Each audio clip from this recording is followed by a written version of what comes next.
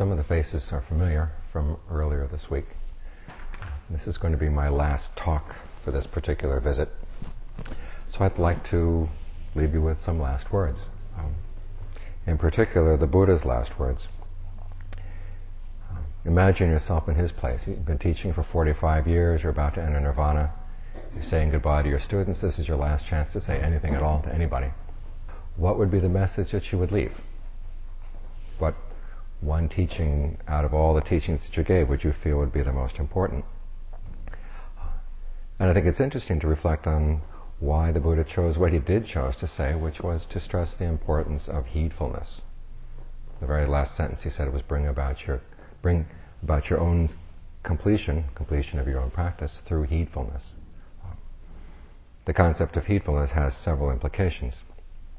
He himself said that it was the basis for all skillful mental qualities. All the good things that you would develop in your mind have to start with this sense of heedfulness. Heedfulness implies several things. One is that there's dangers out there, also dangers inside. Secondly, that the dangers matter. And the third is that you can do something about them. If there were no dangers, there'd be no need to be heedful. Or if the dangers didn't matter, again, no need to be heedful. And if you couldn't do anything about them, being heedful or not being heedful wouldn't make any difference. So exactly what are these dangers? Why do they matter? And what can you do about them? That's the important question. It's important also to reflect on how this particular teaching calls into question some of the teachings we hear on being accepting, being non-reactive, being open, being equanimous about what happens in our lives. Because the basic assumptions run counter to one another. If you could just simply be open to the present moment without having to worry about anything, that would be fine. But the Buddha says there are things to be concerned about. And so we also have to reflect on what is the place of non-reactive, equanimous, accepting mind states in the context of a heedful approach to life. To begin with, the dangers. Several dangers. One, you have all sorts of unskillful qualities in your own mind that can lead to all kinds of suffering. Your own greed, anger, and delusion, fear, jealousy, all the things that create havoc in the mind. These really are dangers because they really can cause suffering. They really do make a difference in the mind. Secondly, that you're also faced with the dangers of aging, illness, and death. These things come.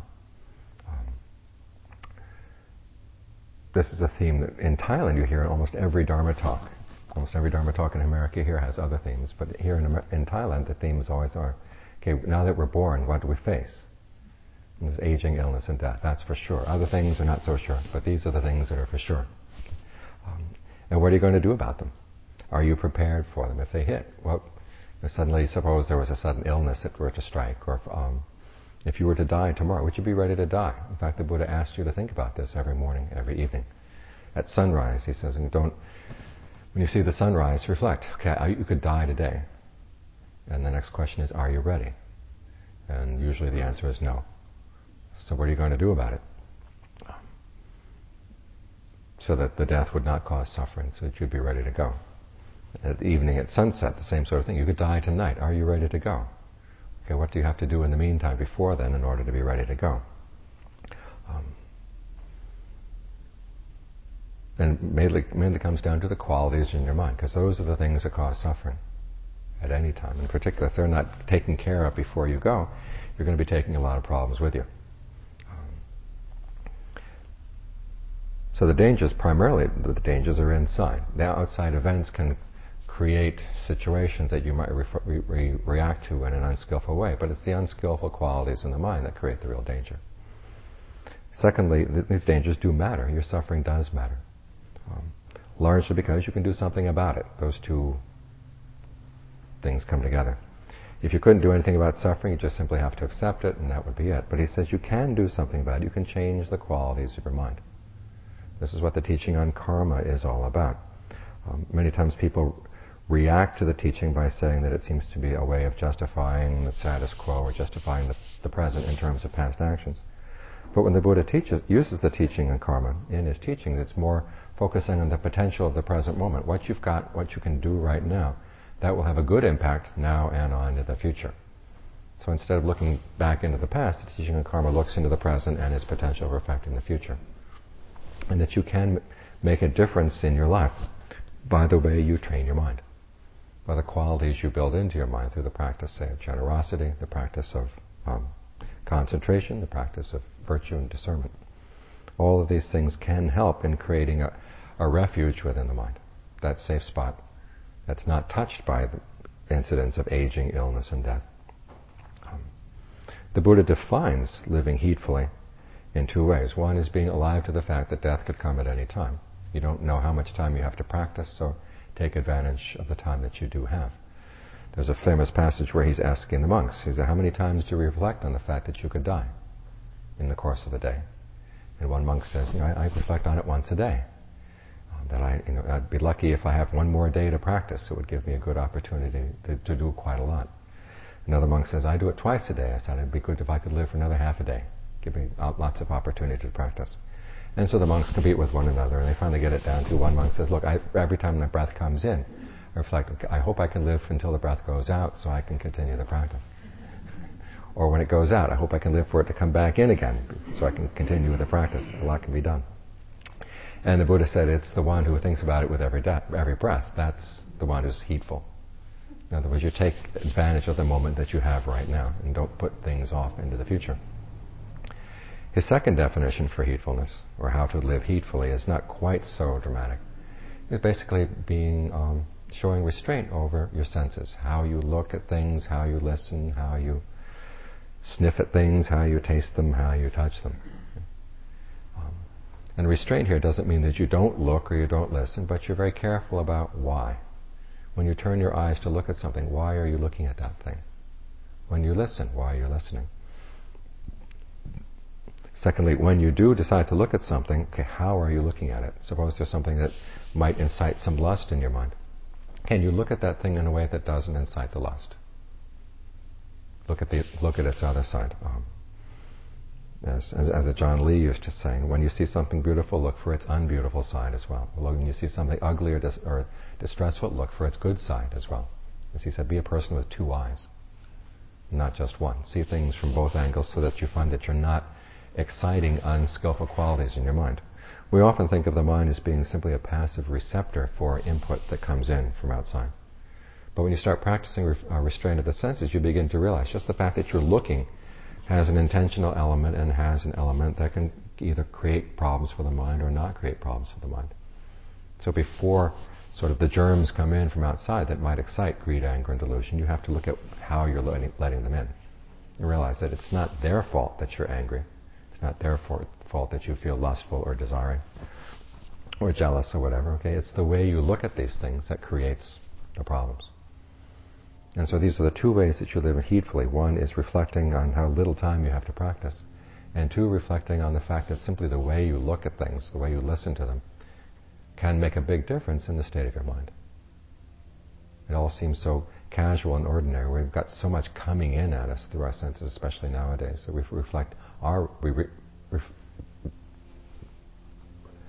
forget to reflect on how responsible we are for how things get let in and the processing that they go through as they get into the mind. Once you turn to look at the mind itself, this is also an area where you need to use restraint.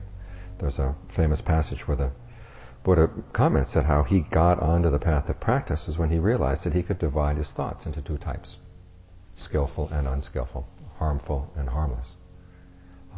And what this means is the ability to step back from the chatter that's going on in your mind and just looking at the thoughts, not so much in terms of their content, but what they're going to do. Where is this thought going to lead you? And this is an important element in any kind of practice is, one, the ability to step back, and two, to look at what's going on in the mind simply as a series of events without getting involved in the discussion. I've made this point several times here before, but I think it bears repeating. It's useful to look at your mind like a committee. Lots of voices in there, all kinds of agendas. Sometimes they're friendly, sometimes they're not. And sometimes it's like a dogfight in there, and if you go in the middle of the dogfight, you know what happens. You get bitten by both sides. And so it's good to have a place where you can step back and look at what's going on. And secondly, not get too worried about the issues. Why are these dogs fighting? Well, you don't have to know. You just step back, get out of the way. And then watch and see, okay, if I get involved in this, what's going to happen? The Buddha, from that point, he was able to divide his thoughts into the types that were skillful and unskillful. The skillful ones were the ones that had no thoughts of renunciation, not getting tied up in sensual desires. That's one. The second one is no thoughts of ill will for anybody. You don't mean anybody harm. Or wouldn't necessarily like to see other people suffer. And then the third one is no thoughts of harming yourself, harming other people. Okay, these are skillful thoughts. And the ones that are unskillful, of course, are the ones that are involved in sensual passion, ill will. Ill will doesn't mean just plain old anger. It means more that you really want to see that bastard suffer. That's ill will. That kind of thought, that's unskillful. And then thoughts of causing harm, one way or the other. And he compared his thoughts to cows. It's like having a herd of cows. If you see that they're unskillful thoughts, you would check them to make sure that they don't get into danger. And back in those days, the big danger was that during the rainy season or right afterwards, this is when the fields were sown with rice, and the big thing you wanted to make sure was that your cows didn't get into somebody's rice field and eat up the rice, because that's what a lot of problems were back in those days.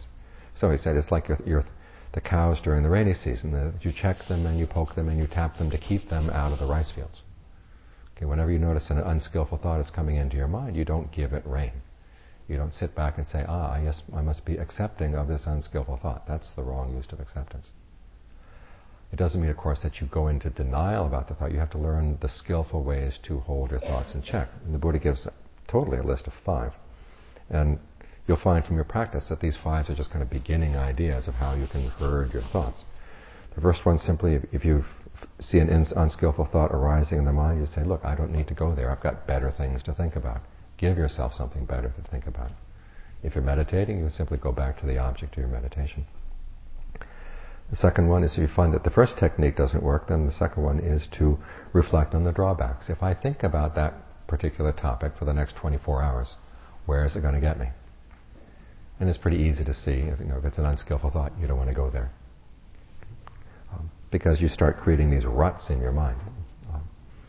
The third way of approaching the thoughts is simply to ignore them. The image I tend to think of is of being over in Asia and a beggar comes up to you on the street. And if you even turn to the beggar to chase the beggar away, he's got you.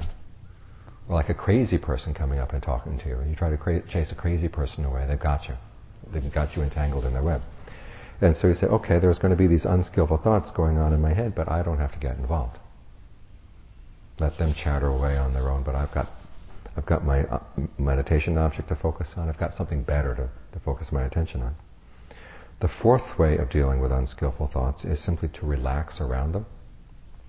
Because you'll find as you get more and more sensitive to the breath energy in your body, that every time a thought goes through the mind and gets lodged in the mind, there's going to be a pattern of tension someplace in the body that corresponds with the thought. If you can find that pattern of tension and release it, the thought goes away.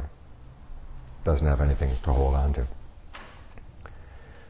The fifth technique for riding herd on your thoughts, if the other 4 techniques don't work, he says, okay, grit your teeth, press your tongue against the palate of the roof, the palate of your mouth, and say, I will not think that thought. And if we think of this as a series, this is a sort of a toolbox or a sewing kit for dealing with problems in your life. This one is the sledgehammer. And as with all sledgehammers, it doesn't do the most refined work, but sometimes it's pretty effective. And then you find it takes a lot of willpower to keep that particular method up. But you find after a while, once the thoughts seem to go away, then you can go back to the other 4 methods and find another one that does kind of the refined work of actually uprooting the thought. So there are skillful ways of dealing with thoughts. Many times we feel that if we try to fight off a particular thought, that just gives it more power. Okay, well in this case you would ignore it or you would just relax around it. Other times there are those thoughts that you really do have to actively counteract. Sort of think your way through. Okay, what kind of reasoning is keeping this particular thought, giving this particular thought to hold over my mind? Got to attack it from various angles.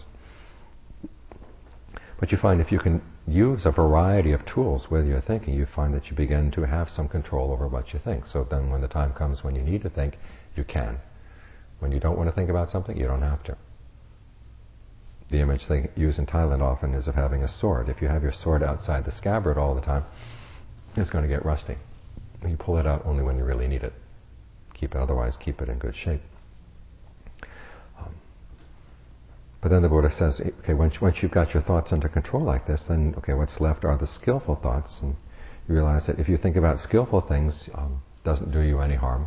However, thinking a lot can wear out the mind, and so this is when you turn the mind to be more still. And you go from thinking skillful thoughts to something, a more skillful mental state, which is to bring the mind into concentration, to bring the mind into stillness.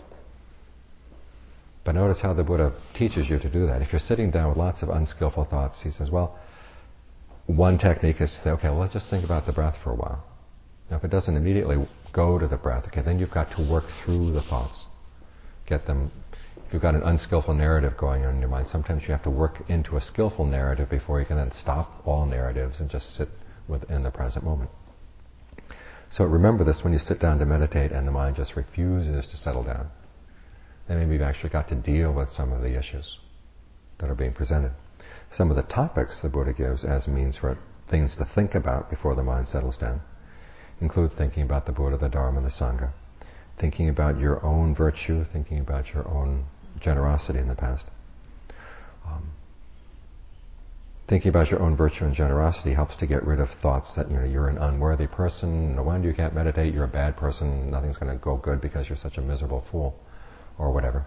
That kind of chatter. Well, you remind yourself, I have done good in the past. Not totally worthless. And reminding yourself of that kind of good, the good that you've done, gives you a certain encouragement, gives you a certain confidence in the practice. Years back, when I first came back to the States, Ajahn Suwat, one of my teachers, was invited to give a meditation retreat in IMS in Barrie. And it was his first time teaching a large group of Westerners meditation. And I remember him commenting on the second or third day. He said, these meditators are awfully grim. And you look back, and sure enough, everybody was getting to nirvana before the retreat is over, attitude. And his comment was because they haven't really learned any confidence in the Buddha yet. They haven't had any experience in being generous or listening to some of the more simple teachings like being generous and being virtuous. And one, seeing the sense of well-being that comes, secondly, the sense of self-worth that comes through these practices. And that, as a result, it's difficult to fight off any sense of doubt, and so what we tend to do is just sort of push it out of the way. But if you come to the meditation having practiced virtue and generosity, you find there's a sense of self-confidence that can carry you through. And so that's an important part of the meditation. It's not just what you do when you sit with your eyes closed. It's how you lead your life in the ways that you try to be generous and try to be virtuous in the rest of your days. Other topics that are useful to think about are the one that's primarily there for heedfulness is reflecting on the fact of death. Death could come at any time. And as we said earlier, you have to ask yourself, are you ready to go? If not, okay, now you've got some time to meditate right now. Okay, it's a good time to meditate. Don't put things off. So in this way, you begin to see how heedfulness is an important and essential quality to everything you do. Because if you have an attitude, well, it doesn't really matter what I do, or if you have the attitude that I can be equanimous and accepting about everything, you don't have the motivation to work on the qualities that really do need to be developed in the mind. And then you miss out on an important opportunity, which is, as the Buddha said, human beings can attain a happiness that doesn't depend on conditions through the training of the mind. Now, the fact that that potential is there, it should excite some sort of interest in you, because you look at the other forms of happiness that are being offered to you throughout the world, and there's not much. A new car, a new house, a new relationship, they're good for a while, and then after a while they begin to get old. And then what are you going to do? Well, you look for a new one, which in the terms of a car or a house may not be too bad. And you start looking for new relationships. That can get pretty sticky. But the Buddha says there are other ways of finding happiness, and they can come through developing the mind. He means that as a challenge. Are you interested in a happiness that doesn't change? If you are, okay, this is the path. You look around to the alternatives, and he said, if you have a sense of heedfulness about how important your happiness is, and here he's offering you a chance to use your own powers to get to a true happiness. Right? It merits your attention. And if you do have a sense of urgency about your happiness, a sense of heedfulness about the dangers that lie around you, it's in your own best interest to look into what the Buddha has to say. So when you look at the teaching on heedfulness, you find that it underlies everything, the whole path, forms the basis for the whole path. So what he was doing in his last words was reminding people, okay, this is where it starts. From here, if you have an attitude of heedfulness, all the rest of the path makes sense. All the rest of the path becomes a lot easier to follow as well. It gives you both your motivation and also confidence. After all, as I said, if a true happiness were not available, the Buddha wouldn't have bothered to teach. He wouldn't have bothered to teach heedfulness, because what is there to do? You just sort of put up with what's coming in your life, and then when it's all over, that's it. But he's saying, no, that's not the case. There is a true happiness that's available. If you're heedful and if you realize the importance of your actions from moment to moment to moment, okay, then that happiness is possible. So those are some of the thoughts on heedfulness that I'd like to toss out to you. I was wondering what you wanted to toss back.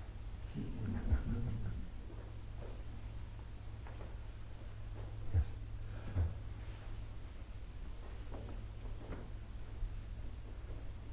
Question? Differentiate between heedfulness and mindfulness. Heedfulness and mindfulness. Mindfulness is simply keeping something in mind. Heedfulness is having an urgency about it. One having a sense of the importance of keeping something in mind. Why do this? So it's partly motivation, and secondly gives you a sense of urgency about the practice. And third, well, the urgency is there because there are dangers around you, especially in your mind. The dangers of greed, anger, and delusion, and where these things can lead. And you remind yourself, okay, this is why I'm trying to be mindful, so that these dangers don't overcome me. So it's motivation. In listening to you speak, I'm very struck by your demeanor. You're a monastic, and that's a departure from our usual fare here. And excuse me.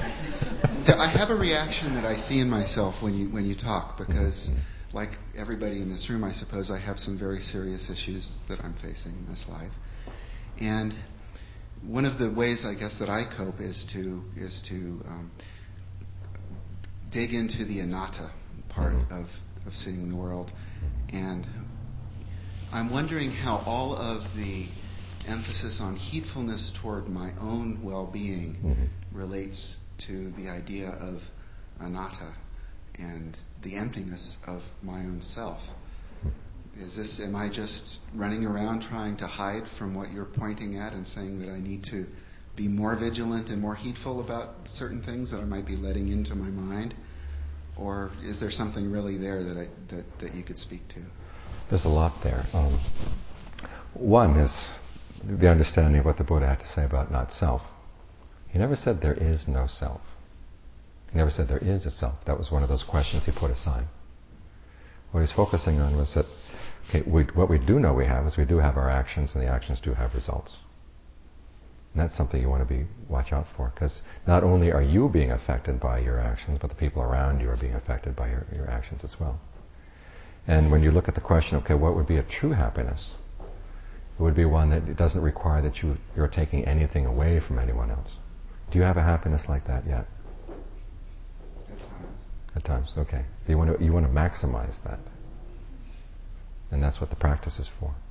I mean, it's interesting that when the Buddha talks about working towards happiness, the way he approaches it, it's in such a way as to develop qualities of wisdom, qualities of compassion for other people, as well as for yourself. And also purity in your actions. In terms of wisdom, his defining question for wisdom, when I do it will be for my long-term welfare and happiness.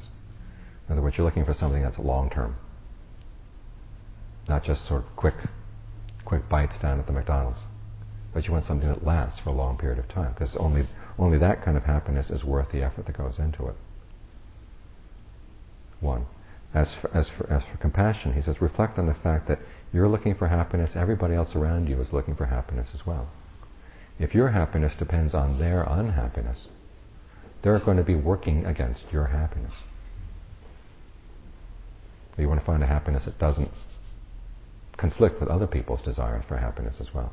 Otherwise, it's going to be extremely unstable.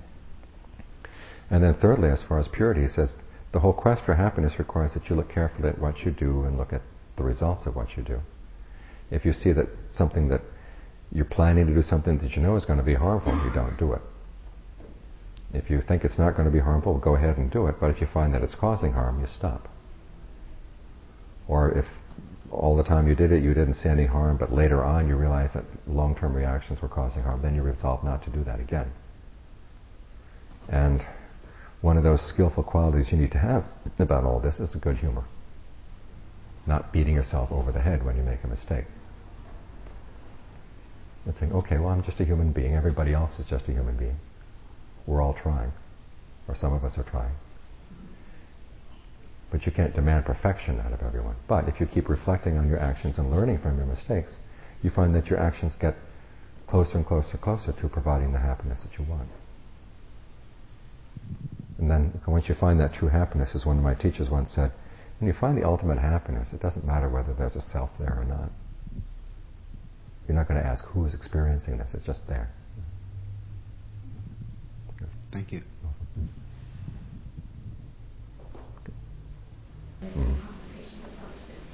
Okay, well, if you find that the thinking about renunciation is getting you all frazzled, you've got to rest.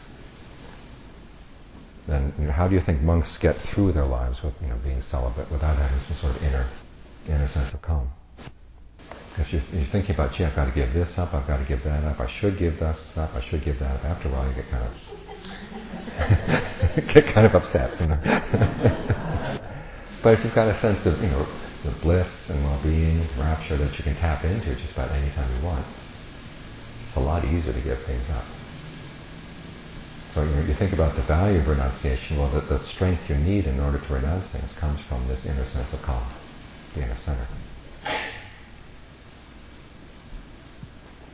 Does that answer your question? Well, I'm trying to find out how one balances the calm, how one balances the approach to renunciation or any of the other two. Trial and error. Getting hurt. Trial and error.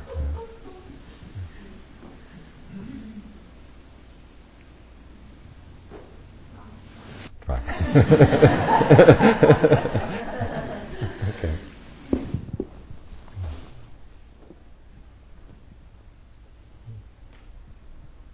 We certainly don't have enough in our society to encourage renunciation.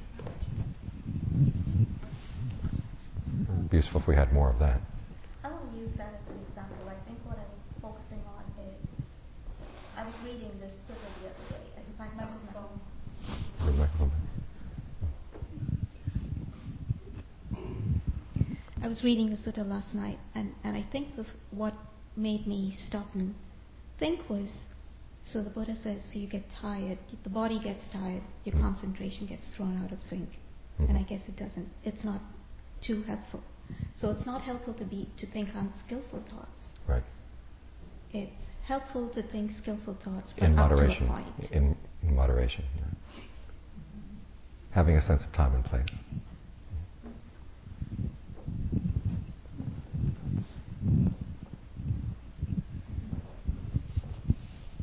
Tom, Jeff, in an earlier talk you had referred to heedfulness as composed of mindfulness, alertness, and ardency. Mm-hmm. And I've been going over those in my mind, and I was wondering if you would be willing to define those again, or describe those again. Okay. Mindfulness specifically is the ability to keep something in mind. And you might, if you're practicing meditation, you keep the object of your meditation in mind. In the larger sense of heedfulness, it means keeping sort of the context of your life in mind. In fact, okay, today I may be totally focused on this one issue, but I should also remember there are these larger issues encompassing my life. Particularly, as I said, the fact of aging, illness, and death, and the need to develop good qualities of mind in order to encounter these things and deal with them properly. So that's another kind of mindfulness as well. Then alertness means keeping watch over your actions. What are you actually doing? In the context of meditation, it's okay, you've got this topic that you've told yourself you want to stay with. Are you really with it? Are you with it in a comfortable way, in a way that's stable and maintainable? In other areas of life, it can also mean, okay, I see this larger context of my life. Are my actions in keeping with this, my sense of the larger context? And then finally, ardency. If you find yourself drifting off or not living in line with your larger values, okay, then you bring yourself back right away, realizing you don't have that much time necessarily. So that's sort of applying that, because you can apply those three qualities to your meditation. If you find yourself wandering off the topic in your meditation, you don't say, well, I've got a whole hour to meditate, give me 10 minutes, 15 minutes to wander a little bit more, then I'll gradually get back. You say, no, right now, bring it back. And if you find that your actions are wandering away or your thoughts are wandering away in the larger context from your larger values, I've got to bring that back right now. I just can't let myself indulge in that unskillful thinking.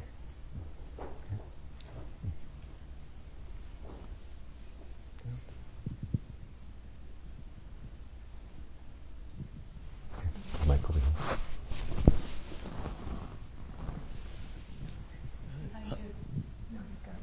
I'm struck by the moderation and timing of your session today.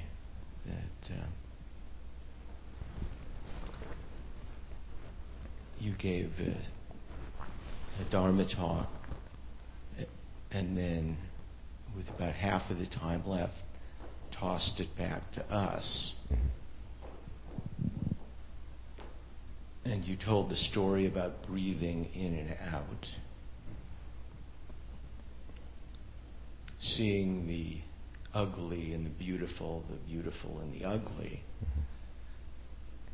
and talked about not breathing germs in. And that was a very poetic image to me. I began to think of the beautiful and the germs in and out. And that in our language, germ means life as well as pathogen and death. And that there's a certain symmetry in and out. Thank you.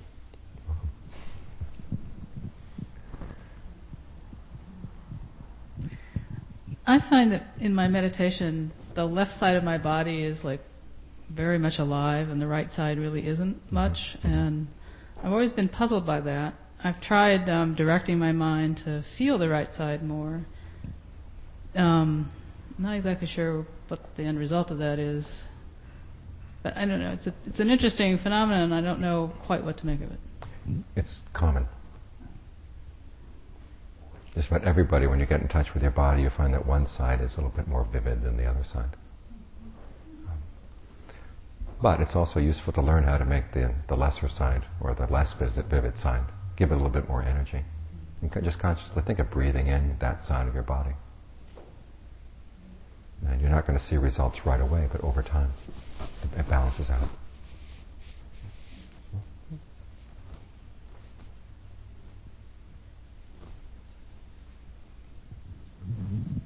Yeah.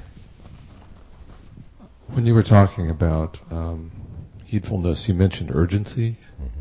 Could you speak a little bit about the balance between urgency, not wasting time, and rushing around? Again, you have to do it skillfully. And one of the things to notice is if you're pushing yourself so hard that you're getting frazzled, and that the results are getting less and less and less satisfactory, okay, you've got to pull back. I mean, notice how much of the Buddha's teachings is on concentration, getting the mind still. Because you want to be coming from a position of strength. And you also have to learn how to monitor your inner level of strength and begin to realize, okay, now that you can sense when it's getting depleted. And then have a place to go back to. Because not all the work in meditation is concentration, but a lot of it depends on the concentration. I don't know if this is actually a Theravadan term, but inclining the mind towards your own happiness. Can you speak a little bit about that. What was the term? Inclining the mind. Inclining the mind? Towards your own happiness.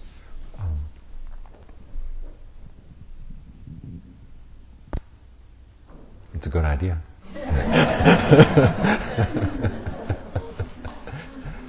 But part of it requires a fair amount of talking yourself into it sometimes if you're not already inclined in that direction. In which case you have to realize the importance of developing a sense of peace or well-being in yourself if you're going to be helpful to anybody at all.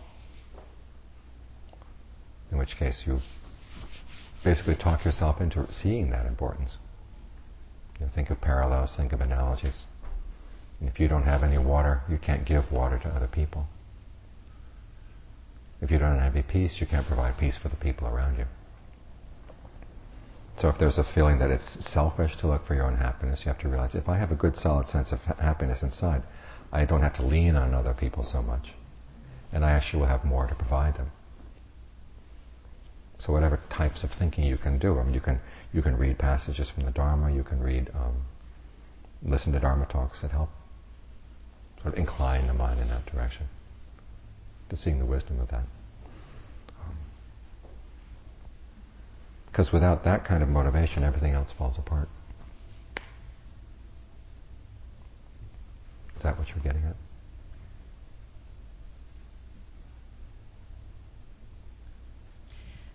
Somewhat, but when you're in the middle of some unskillful thinking, to incline the mind, or maybe even get up and do something different. Mm-hmm. It's more like an action mode of realizing that there's something unskillful happening, not only in the mind, but maybe in your actions, and actually inclining your mind towards something that is more skillful, but for the completion of your own happiness.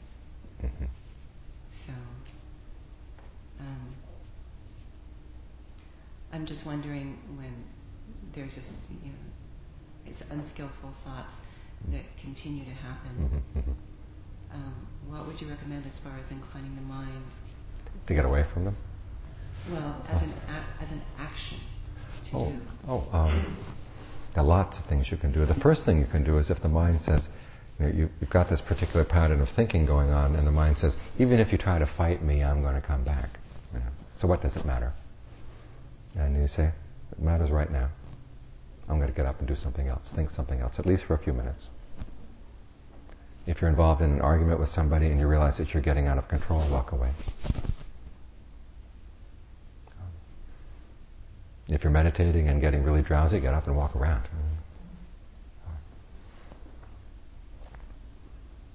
But I find that sort of the most debilitating thought that can harm the mind is this one, that when an unskillful thought pattern comes into the mind and the mind says, it's going to come back, so why try to fight? You've got to figure, I don't believe that. One of the best illustrations of a meditation book I ever saw was one in which it was a tiger. And the face of the tiger was extremely realistic. All the hairs and fur and everything were drawn in great detail. And the body of the tiger was origami. It was a paper tiger. So a lot of these things come into the mind and they look really strong and really overwhelming. Just wait for a while. Just breathe through them for a little bit. And then you find it's not that compelling anymore. That particular way of thinking or that particular way of action. Sometimes it's just, okay, stop, watch for a little bit. And then think of the breath going through your body as comfortably as possible. That's the other thing, is that you need some allies. And I find that you want to use the breath as an ally. If you can get so that you can breathe comfortably, get the breath energy flowing through your body. Then you notice wherever the tension tends to build up, say it's in your hands, your feet, and the pit of your stomach, just think, relax. Even if just for a little bit. And that takes a lot of the edge of the unskillful thinking away. So you can use that, you learn to use your body as an ally as well. We'll give that a try. Yes?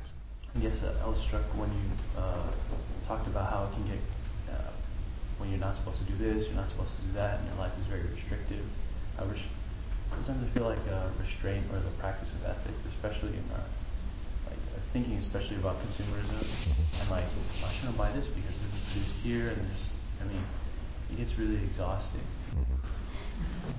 And then you feel like resigning, like, I'm just gonna, go to Walmart. Well, don't do that. Don't go to extremes. And then I guess that I get really exhausted. And then the other thing is like how sometimes you were talking about your own happiness, and then the happiness of others. What sometimes your ethic and like if you're really clinging onto your ethics, they impinge upon other people's happiness because it's not an appropriate. I can't explain it. Like, as long as you're not trying to force other people to abide by your sense of ethics, you're okay. Because basically, the fact that you don't want to lie, you're not going around telling other people they can't lie to you. Of course, they're going to lie to you sometimes. It's just a vow that you've made to yourself. Okay, I'm not going to lie. I'm not going to. If it's an issue of someone's inviting you out for dinner and you don't like to eat, non-vegetarian food, but that's all that they're giving you, okay, I'd say take the non-vegetarian food, because after all, it's being offered in hospitality. So that's one way in which you say, okay, I'll take the principle of hospitality right now as being more important than the purity of the food coming in my mouth.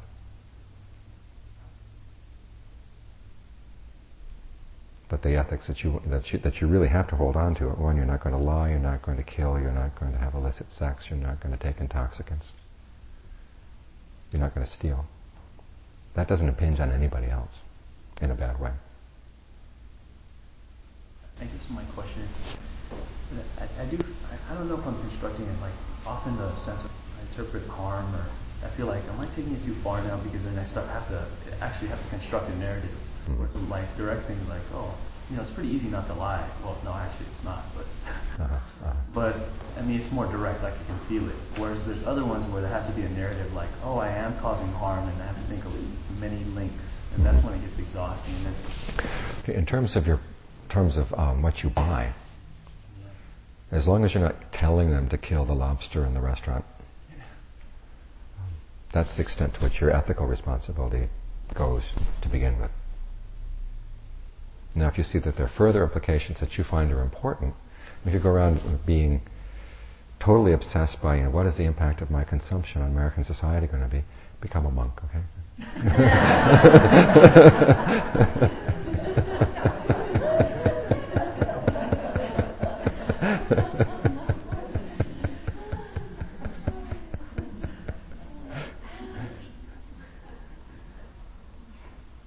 But you've got other more important things to do with your mind and worry about just, your role as a consumer, and that being an all-consuming role. I mean, you don't want that to be.